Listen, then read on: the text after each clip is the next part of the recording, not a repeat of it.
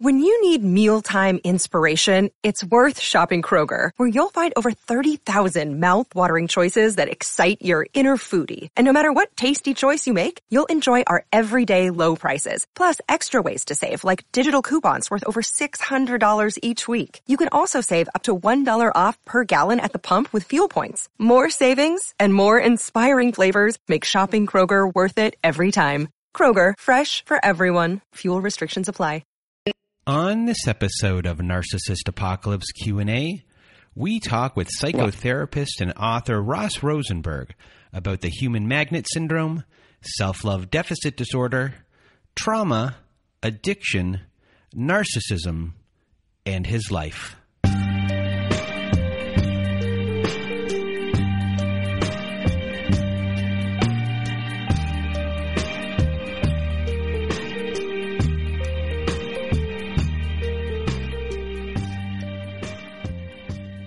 Welcome to Narcissist Apocalypse, everyone. With me today, I have Ross Rosenberg. How are you?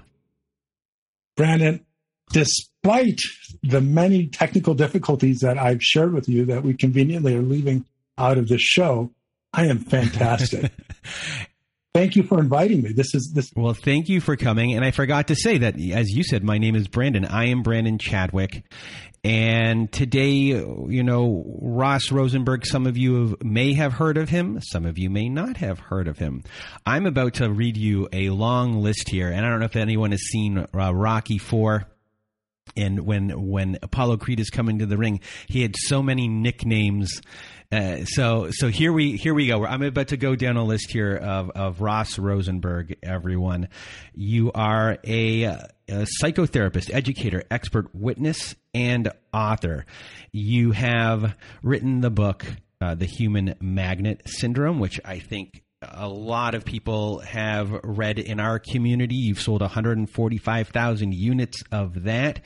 You created the term self-love deficit disorder, which, people have heard the term codependency, and you were like, no, I'm not having anything to do with that. And, our show is interesting in the sense of how we try to have people understand what is going on in their life as well, and not just to look at the abuser and look at the abuse tactics that are being used, but why are these tactics being used? Why do they work on you specifically, and why those tactics may not work on somebody else? And indirectly, we use a lot of your concepts. At first, I didn't even know that I was even doing that until someone said, hey, you have to go read this book. You have to understand what Ross Rosenberg is doing and really get to the nitty gritty instead of these little ideas that you have. Here's someone who's really drilled these things down. And you also have a huge YouTube channel. And everyone should just go watch your stuff on YouTube as well. We'll have all of the links in our show notes. But, today I wanted to get to know you, because there has to be a reason why you got started specifically in this space to begin with, when you were discussing codependency, when we're talking about self-love deficit, and just because of what we're talking about, narcissism comes into play, narcissistic personality disorder, cluster B personality disorders, domestic violence, and all these things are offshoots eventually of these things that you're discussing. So let's just get into you, who Ross Rosenberg is, how did you get here, and, where did your path begin? And then not just your path, where did the opening occur? Where the bottom fell out of everything? Wow. If I really, really wanted to answer that question, I think we'd have like a 6-hour episode here. But I'll give you the short version. I always wanted, to make a difference in the world. I think I've been in the field 35 years, and I remember it as a teenager. I had this, this moment where a therapist helped me and, it said, hey, you got really good listening skills. You should be a therapist when you grow up. And I thought, wow, that's what I want to do because I want to help other people because I was a really struggling kid. And I put my sights onto that. And fast forward, I became a therapist. And I had no idea at the time, other than the fact that my professor at Boston University in grad school drilled in my head, you have to get into therapy if you want to be a good therapist. And he asked us all to raise our hand. And my hand just shot up and no one else raised their hand. And that's when I realized that there are so many people in our career field or in the mental health or the mental health career field that have not taken a look at themselves well enough to understand that our tool, what we use to exact change, to facilitate change, is ourselves, both the conscious and conscious levels, elements of it. And so I've always had that point of view. And I've been a great fan and a recipient of wonderful moments of growth, insight because of my therapy. Fast forward to my first marriage. It was a very, very difficult marriage, and I experienced a lot of abuse. And I wouldn't know until much later that I believed she had a personality disorder, some form of personality disorder. And I was beaten down, crushed. And all I knew was at the point when I proposed to her, there was this strong push that said, run, run, run, run. And it actually took me a couple hours to get the words out. Well, I didn't know what that was till later. Fast forward, we divorced. I could not take the harm, the abuse, and selfishness. And all of a sudden, 6 months later, when I thought I was healed, and remember, I'm a therapist. So, even therapists can have their head in the clouds or buried in the sand. Oh yeah, we've had many therapists as guests on our Survivor Story episodes, and I like having those episodes just so we can show everyone that even if you are educated in psychology, it doesn't matter who you are. You could be a CEO, you could, be driving like a delivery truck. It doesn't matter. And for me, when the therapists Absolutely. Are on the show, it really shows everyone that it can happen to everyone because they're the ones that are supposed to know exactly what's going on. Yeah, and there is no correlation from income level to education with codependency, or what I call self-love deficit disorder. So I meet my soulmate. So let me quote that, air quote, soulmate, fall in love. And in a year's time, I am dealing with a horribly impaired, selfish narcissist. And just like the first one, I loved her. I loved her with what I thought was love. And after a couple more years, I couldn't take the pain, the misery, and the harm that came my way because of her.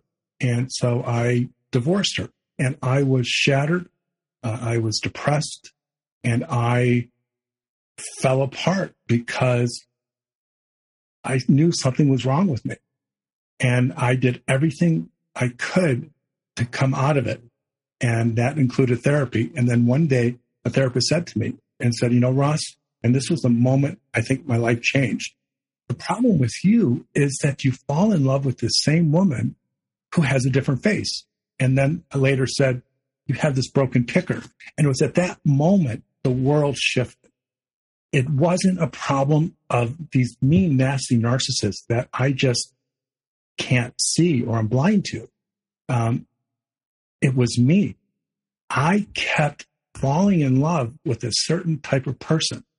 And I dove into that. I read books. I found really good therapists. And it was somewhere after about a year, I started to put together this idea that people fall in love because there's a matching of personality types. The selfish, self-centered person can only dance with a dance partner who is the opposite, giving, altruistic, compassionate, and empathetic. And the only way that relationship is going to come together through chemistry is by this opposite energy, this magnetic energy that pulls them together. And so I started putting that together. I became a professional trainer, eventually wrote a book, and then I got into my next marriage. And I still was sorting it out, but I knew it, and it happened again. And that's when I doubled down and I started to put every ounce of psychological, emotional energy into coming up with explanations. And that was when I started my YouTube videos. I started writing a book. And so it was the misery, the shame, the loneliness, the pain that every person who is a codependent, who I now refer to as self-love deficient, from this point on, SLD, goes through if they should leave the narcissist or the narcissist should leave them. And it was because I had some little part of me that was healthy enough to finally say, the heck with this, I'm out of here, which a lot of SLDs can't. I would be out of a relationship in this broken state. And that is when everything that I figured out, I would start writing down, I would create videos, and in a way, it was my therapy. And then I would bring that to my counselor, I would bring that to I would bring that to my clients in my psychotherapy practice. And it was this watershed moment in my life. Meanwhile, I was dealing with incredibly dysfunctional elements in my family, which I don't think is necessary for me to go into. And I started to recognize the parallel between what was going on with me, with my attraction to narcissists, and what my dad would say, the soulmate who turns into the cellmate. And the soulmate of your dreams becomes your cellmate of your nightmares. And, I started to figure that out. And then I wanted to know, where did this come from? And that is when I started putting, two and two together to find out that my family was a crucible of dysfunction. And my parents, and the way they raised us, created codependents and narcissists. And that culminated in my book, The Human Magnet Syndrome, which explains why codependents or SLDs always fall in love with narcissists and why narcissists always fall in love with codependents. It is this unconscious attraction or chemistry, this familiarity that one person, right? And it comes from our childhood and the way we were born.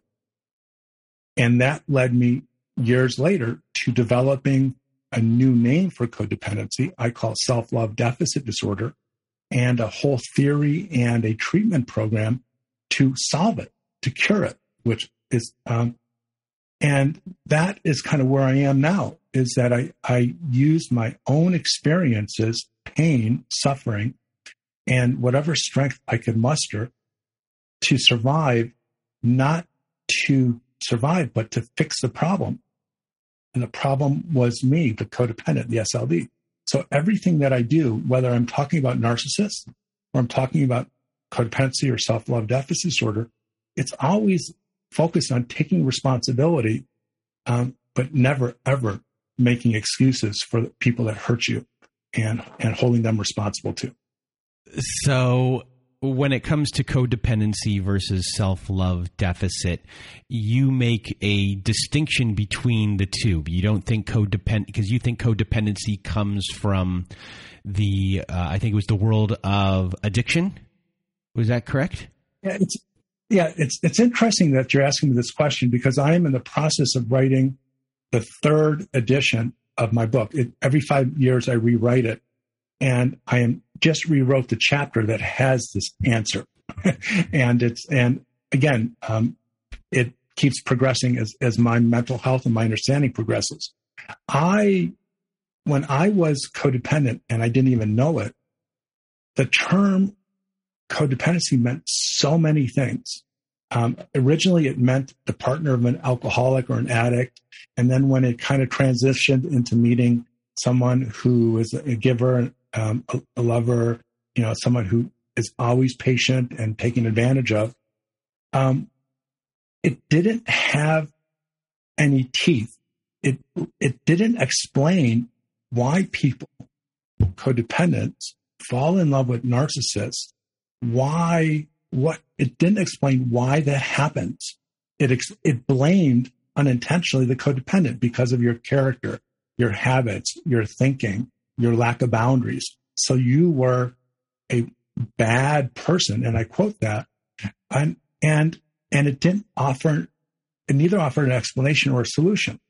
So when I wrote the Human Magnet Syndrome, the very first version in 2012, published in 2013, I felt that I had this mandate that I had to redefine codependency, and I had to explain exactly what it is so people can now understand why they. And I simplified the definition from what would be in any book, 25 pages or a whole chapter or even a book, to like 2 paragraphs.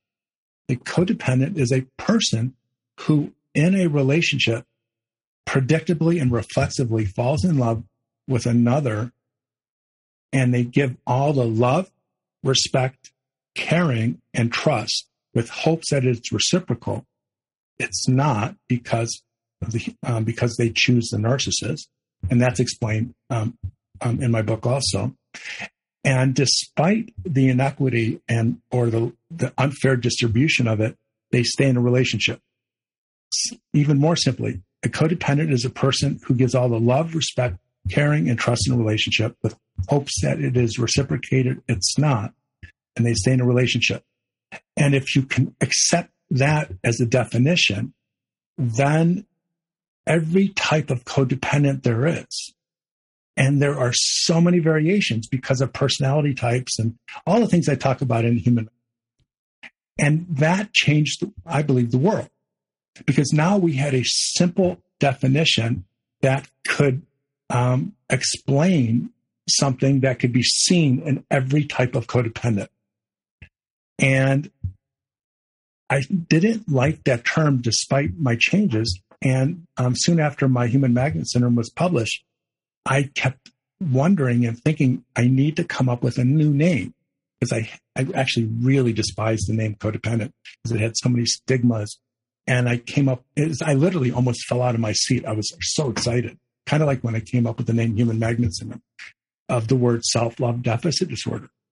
And in the name was a description of the primary problem for which codependents, or now people who are self-love deficient, would make the choices that would describe their self-love deficit disorder or.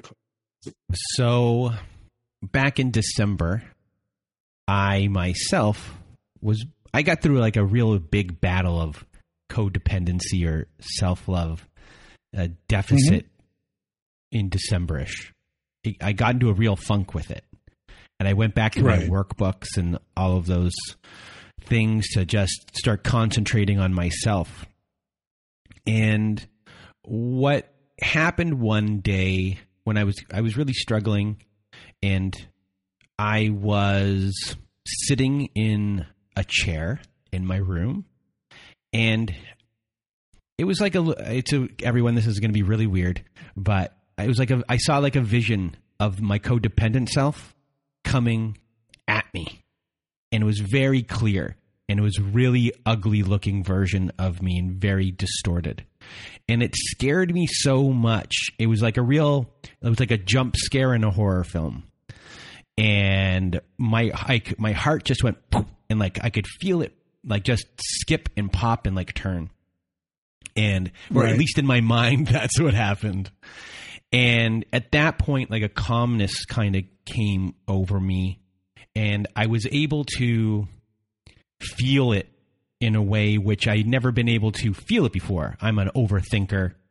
And so to feel something in my body is unusual. And when that happened, I really started to think of these things in a different way, or at least in a way where, you said it can manifest in so many different ways with different people. And I was like, for me, I just started being like, okay, it manifests in this way with like this person, but it can manifest and look something completely different when I'm interacting with another person. I can be codependent on things, not just people. And and then it came back to, being a self-love deficit person is when I think of addiction and things along those lines. That's a codependency. That's a self-love deficit in a way as well. I'm trying to fill something, a deficit in me.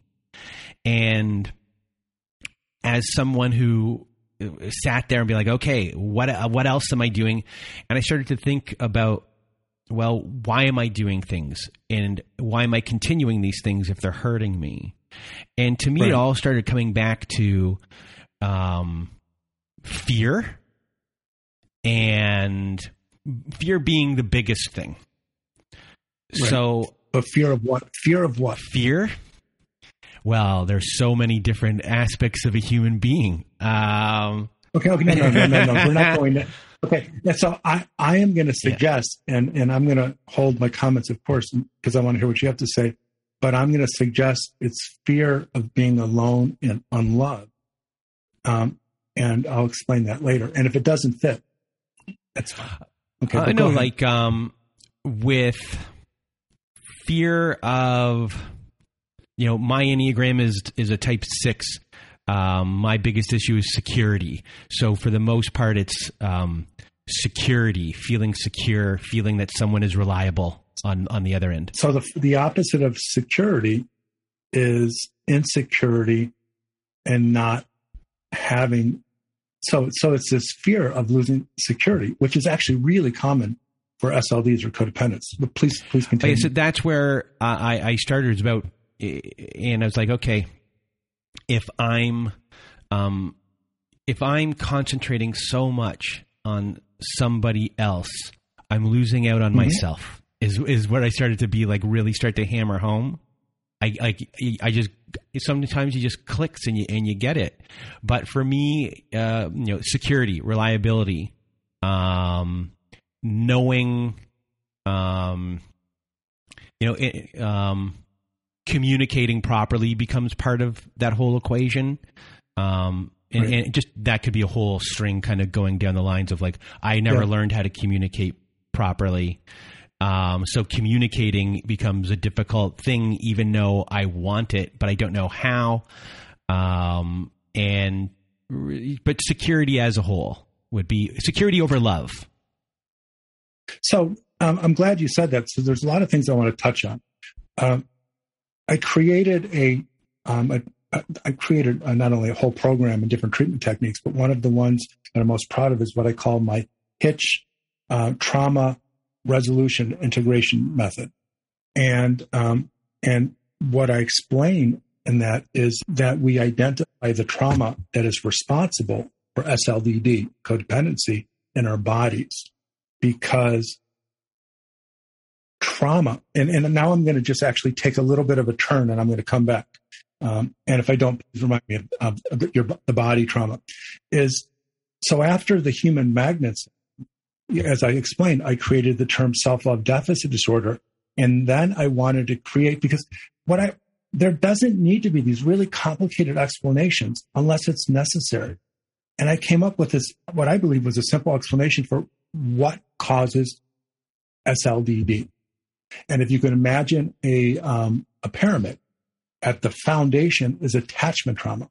Every SLD, every codependent I know, everyone has in their childhood experienced a trauma in the whole span of their childhood because of a narcissistic parent and a codependent parent, of not being conditionally loved and all the harm that happens because of being raised by a narcissist. From attachment trauma comes a formation of core shame, which is this fundamental belief that you're only good enough if you can help another person take care of another person. And that if people knew who you really were, you wouldn't be lovable.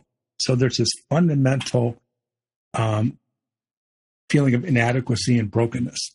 So from core shame is this existential disease, which I call pathological loneliness. It's this bone aching feeling of loneliness that will precede a relationship or it will come after it. That if you are not in a relationship, you feel the searing conscious pain of the shame and the trauma. From that is the addiction, what I call SLDD addiction or codependency addiction. It is the compulsive search for a way to get rid of that pain of loneliness. And the only thing that does that is a relationship. It is an addiction to the relationship. And because of the human magnet syndrome and what I described, why narcissists are always attracted to SLDs or codependents, that relationship is going to be with a narcissist. And then at the very top of the pyramid is SLDD or codependency. And that's all of the information you'll see in every other book about codependency. It's traits, it's explanations, the way you think, the way you feel, lack of boundaries, insecurity. And so when a person understands that SLDD is caused by deeper influences that are unconscious, attachment trauma is blocked away, just like PTSD. Core shame is partially blocked away. And so when I created that explanation, people started to go, oh my gosh, now I understand why I keep falling in love with the same person, but with a different face. It goes back to my childhood. And it starts to guide people toward what they need to do in order to unravel it.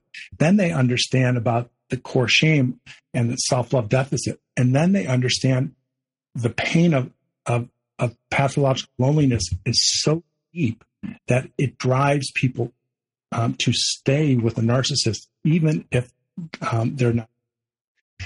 So back to what you said, that you had this watershed moment, this epiphany, because you felt something. That was your attachment traumas. That, of course, you don't know exactly what it is because you need to be in a certain type of therapy with a trauma. There's a term for it, but a trauma experienced therapist. And because of your intellect, your emotional intelligence, and your motive to want to be a better version of yourself, you heard it, might not have understood what it was, and it puts you on a path of recovery. And so in that moment, I see you responding that invisible trauma and the shame and the need to be happy. So when you said to me, your core issue was, I know what I said, but you said security. And of course I would never do this because, I'm on a podcast, but just say hypothetically, if we were in a therapy session and you were my client, I would just ask a bunch of questions and then I would easily get you to understand that security is about not being abandoned. It's about being loved unconditionally. It's about being accepted, not, it's really about, that goes back to the attachment trauma, the core shame, and the need for someone just to. And so I'm glad you explained it that way, because my guess is so many people that have those body feelings, but they don't know what they mean because the connection to the memory is purposely hidden by the brain. I just had to say that. Hopefully I didn't get too psychological on you, and hopefully it made sense. Bring the psychology on to me. Let's fix me right now. Seriously, you've done quite well, and your following and proves that. And plus, you are one of the many people that actually get it intuitively. And when you get it intuitively, you don't need a a college degree, advanced education degree or license, you are able to think about it in a way that promotes healing instead of just blaming. And that's my big thing is there's so many people out there on YouTube or in the podcast world that just want to just blame the narcissist and then present this whole victim thing.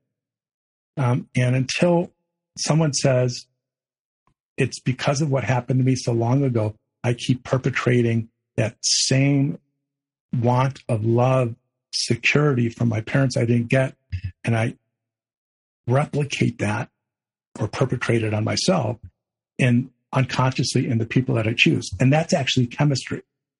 When we meet someone, say, potential, we're on a date or, Tinder, and you get this feeling, this body feeling like, oh my gosh, this person's perfect. Most of that, oh my gosh, this person is perfect, is the matching of that, the dance that's actually unconscious. You just know it feels right. So early on, you mentioned that there are some therapists that don't go to therapy to begin with. And a lot of people don't know, but I went to a coaching program, which I think it was like 10 years ago. And I went to this program specifically because the program was tailor-made to the individual, and it wasn't right. for, and everyone got completely different coursework. And, you had your practice subjects throughout the thing, but the biggest practice subject was you. And you were given coursework based upon what they felt was your biggest deficiency. And we thought we were going there for the first week to start learning. They were watching us and learning about us right. to know exactly what our problems were going to be. And by the end of the year, you had to try and work on fixing yourself if you wanted to graduate. And for me, that was the most interesting thing. We were trying to become self-correcting human beings. That if something happened, and that was really the work. That was the work. You were the work, and if you could self-correct yourself in that, and based upon what you learned, try and teach that to other people to at least if they run through a problem, how they can go back and figure out where the problem began and work them away, so they don't have to come and hang out with you anymore. And this adage I learned a long time ago: you can't see in others what you are blind to in yourself. If you're an alcoholic and you're a therapist and you're in denial of it, you won't see it. If you sadly were sexually abused as a child and you didn't deal with it, you won't see it in your clients. And so what you're talking about sounds to me like a really good approach to teaching coaching by trying to understand and overcome your own challenges. That is going to lead you to being even a better coach, psychotherapist, or any type of healer or help.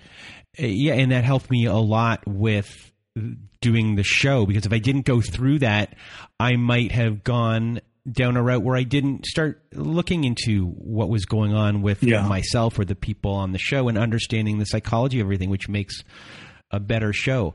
So when it comes to you and getting over that hump yourself, what was the most difficult thing for you to do as far as taking a look at yourself? What is the hardest thing to finally get through to yourself, or to, I guess, get rid of that addiction? Or is it always with you and you have to do that work every day?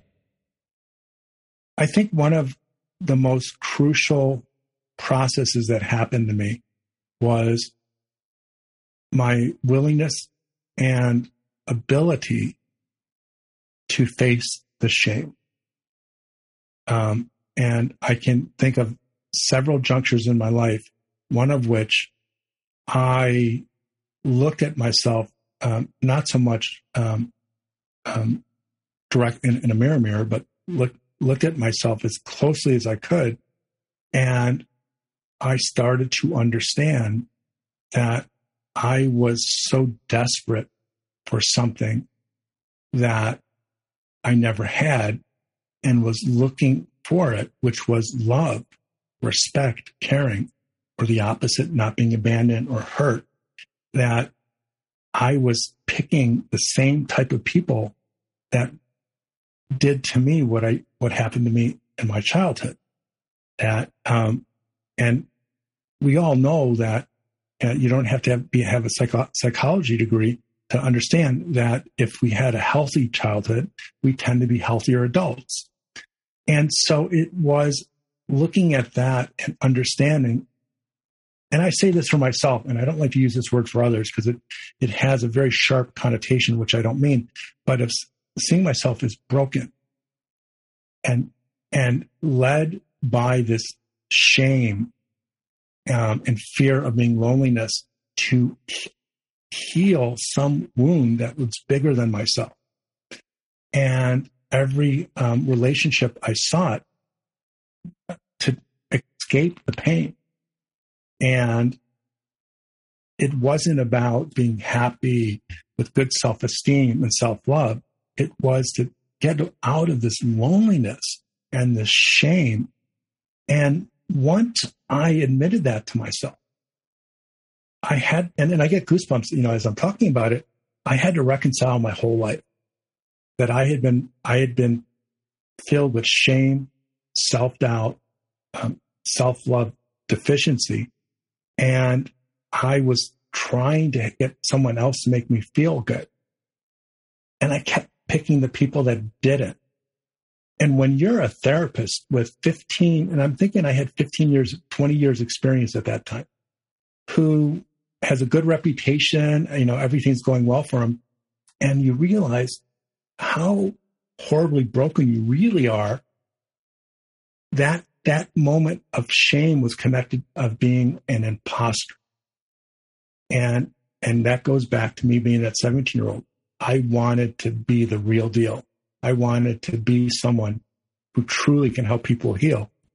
And that shame could have buried me, or it could have done, I could go in the direction that happened to you, is I could have motivated me to find a way for it to go away. And that the moment after my last marriage was cataclysmic. It was the moment of brokenness that galvanized me to get to. And that is when I started creating my self-love deficit disorder theoretical. Actually, I call it self-love recovery as a whole. I created my self-love recovery program, and I created the pyramid, and I created through my own exploration the understanding of what is wrong with us, and then connected to what do we have to do to. And so yes, so I would have to say that was the moment when everything changed to the. And I say this to people. And I, all the people that are listening, is you will survive if you allow yourself to see that which you feel you're not strong enough to accept. It's the only way, but do it with help. Don't do it by yourself. And that moment for you is that a moment where you get knocked down? I mean, that's a punch after that long a time, the idea of what you wanted to be when you're 17 and then waking up one day and realizing that you weren't there. And yeah, but it's worse than a punch. And it's interesting, as a therapist who is very reflective, I am experiencing affect or emotions, which is good. I always want to feel that when I talk about this to keep it real. But it's really admitting I'm self-love deficient and that I'm desperately trying to find something to take it away, and like an addiction. And self-love deficit disorder is addiction. I have a whole 4-hour program just on that. You are looking for something to numb the pain, to make you feel good, and to make you not think of what causes the pain. And what you don't realize is you're picking something that's addictive by nature, and eventually you start to do it just to keep away from the pain, not for the pleasure anymore. And once I and understood that it is the withdrawal, the withdrawal symptom of SLDD addiction or codependency addiction is pathological. And I promise you, if you ask 10 SLDs, what did you feel like before you met your husband, your wife, your partner, and what did you feel like after? And they will talk this horrible feeling of loneliness. That is the conscious level of the shame. And it is only the relationship that will make it go away. So either you go back to the narcissist because your brain makes you think that you love them, or you find the next narcissist because of the human magnet syndrome. An SLD is not going to fall in love with a healthy person. It doesn't happen, and it doesn't work. So you have a big YouTube channel, and you have one video on there that has been viewed 3.5 million times. So can you tell us about that video specifically and why it became so big? Yeah, it's interesting because I never ever thought, I started the whole YouTube thing in 2011, and I was unknowingly on the forefront of this whole thing about codependency narcissism thing before it became a big deal. And so I was just happy to get, a couple hundred views. And I noticed that, when I talked about narcissists, I got a lot of views, because my approach to talking about narcissism was connected to my own understanding and experience, with codependency or SLDD. And there was this one video, which the video you're talking about is Don't Take the Mask Off a Covert Narcissist, Just Run. It's got 3.5 million views. It came right after this major, mind-blowing breakthrough in my own understanding of my SLDD. And I like to share with you this story because I think people will relate not only to the story, but on the video. As I talked about earlier, my understanding of codependency or self-love deficit disorder skyrocketed when I was able to identify that it was created by my family. And I was able to identify and create theory to explain that, in any given family where you're raised by a codependent and a narcissist, there are going to be siblings. And there is a high 90% probability, and no one has been able to disprove that to me yet. That if you have a narcissistic parent and a codependent parent, you're going to be one or the other. And at about the time my mom was dying, and I write about this in my book, in my first chapter of Human Magnet, all of a sudden, because my mom was the strong codependent that kept the family together, because she wanted us to love each other and this, that, and the other. And she had cancer, and she was giving away all her jewelry and gold, and she had a lot. My mom was a little bit on the glitzy side. And I was the only kid who valued her life in a relationship while she was alive more than any material object. So I said, I'll just wait. I'm in no hurry.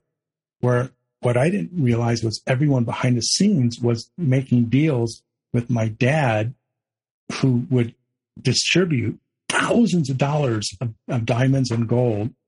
And there was something my mom offered me, and I didn't want to ask for it until she had passed, because it didn't.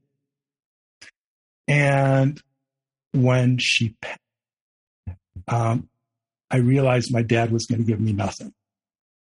My dad is a pathological narcissist who I basically confronted about his selfishness, his arrogance. And as everyone knows, if you do that to a narcissist, there is not a good outcome. And that was about the end of our relationship. And I didn't get anything. And yet I was the family's codependent. I took care of my parents. I took care of my siblings. And every SLD has the same story. And I started to realize that every time I would confront someone, because I am what I classify SLDD or codependency and personality types. And I'm not going to go over those now, but I was the active SLD, or the active codependent, that was, assertive and, and tried to control people, but couldn't. And I would try to hold people accountable and confront them about lying and cheating. And they were so good at pushing my buttons, I would lose my temper. And I, having anger problems back then, confront them, and there would be arguments, and I would feel cheated and lied. And then they would say to me, this is exactly why Dad didn't give you the money. Look at you. You're such a blah, blah, blah. You have mental problems. No one likes you. And then I would lose it. And it hit me. And all of this anger and rage of injustice. My whole life, I just tried to do the right thing. And the people that were liars and cheaters were taking everything. It hit me in this moment that I was trying to take the disguise off of all of these narcissists.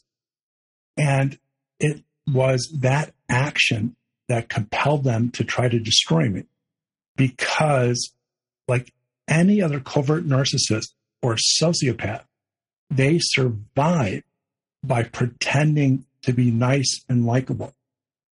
And they manipulate that into a job, into a personality type that makes people like them.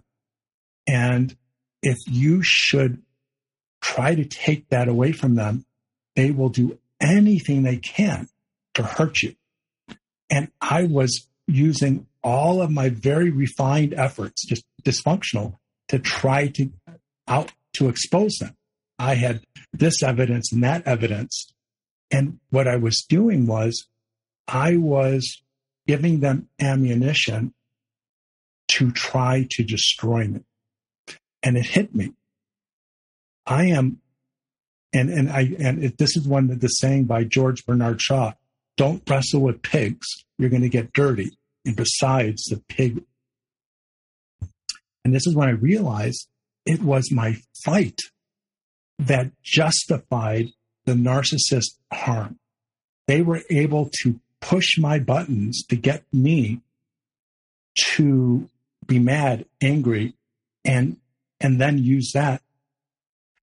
And this moment where I realized the only way that I can ever protect myself, and I have air quotes here, I fight back, is to not be emotionally antagonized, not try to get something from someone who will not give it to me, to understand that they have every reason in the world to do anything to protect their reputation.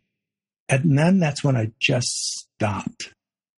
I just realized how futile it was to try to prove the narcissist is bad or wrong, to try to catch them, to try to exact justice, that all I was doing was making it worse for me. And they, using that George Bernard Shaw thing, they were getting me to wrestle with them. And they were these professional wrestlers, like the pig in the saying, love to get dirty. And so in this video, I talk about many things, but I talk about the worst thing you can do is fight. Because would you fight a professional boxer because he took your money? Would you put on boxing gloves? No, you'll get your butt kicked. And the fighting itself will destroy you. You have to come to terms with it. You cannot beat them. You just have to run, take your licking, find a way to get over what you lost or what was stolen and start your life over again. And that idea of the fight causing more harm than good, really caught the world's interest. And from that, I was able to, just my personal understanding, I was able to grow to the next level and the next level to further talk about the different elements of how to get better, which is not to fight or argue, but is to get out. So that video, which we'll have in our show notes, a link to that video specifically, if people want to just go right to the channel, really caught on like wildfire. You've had books, you've had courses, and now you have something called 50 Shades of Pathological Narcissism. It's an 18-hour series, and I think that's coming out soon, or is it already out? No, that's out. So tell us a little bit about that. It's an interesting question, because I owe so much of my success on YouTube at talking about narcissism and helping people. But after a while, I just got tired of it, because I wanted to talk about what to do and how to heal. And so I made a pledge to myself. I'm just going to talk about self-love deficit disorder and how to overcome it through self-love recovery. And a colleague of mine in Australia said, people really want to hear you talk more about narcissism. And she twisted my arm, and it wasn't a very hard twist. And I decided this will be the last time I do a presentation on narcissism, and I'm going to do it as good as possible. And so it went from a 6-hour, one-day webinar to a 3-day, 18-hour webinar, because I wanted people to understand narcissism from the perspective of what it really is, how it impacts you, so that you can have that information become healthier and stronger and more resistant, either if you're in the relationship or outside. And the first part is everything you need to know about narcissism, narcissistic people, and what they do to pull you in, gaslighting, etc. The second part, 6 hours of information, is what happens between the narcissist and the SLD and the codependent that allows the narcissist to entrap a person. What do they do, and what is going on with the codependent? And the third is the solutions, the tools, and the techniques to extricate yourself from these relationships, to solve the problem in order to move beyond the narcissistically abusive. So before we end off our show here today, tell everyone what you're up to right now, where they can reach you, everything, your Instagrams, your Twitters. Absolutely. Well, first of all, we are now, my company, Self-Love Recovery Institute, we were doing intensive weekend retreats. We brought those back, so we're doing those. And if anyone's interested in that, or my full-length educational seminars, or wanting to see me, get psychotherapy from me, or anything that I do or promote, just go to the website, selfloverecovery.com. And with regard to what am I doing now, I am completely rewriting the Human Magnet Syndrome. The second book is so different from the first book, because 5 years is a long time for me to figure out a lot of stuff. And so now I'm going to rewrite that. And I'm hoping that version will be done in 3 months. And then I'm doing tons of other stuff. But thank you for asking. You're welcome. So Ross Rosenberg, thank you so much for being here with myself and the audience today. We can't thank you enough for sharing all of your knowledge. So really, just a big, big, big thank you. Oh, you know what? Brandon, I knew that as soon as I talked to you before the show that you and I were going to get along. I think you're doing a fantastic job, and hats off to you and your community, and just keep up that really good work. And thank you for having me on your show. Well, thank you very much. And from myself and Ross Rosenberg, we hope you have a good night.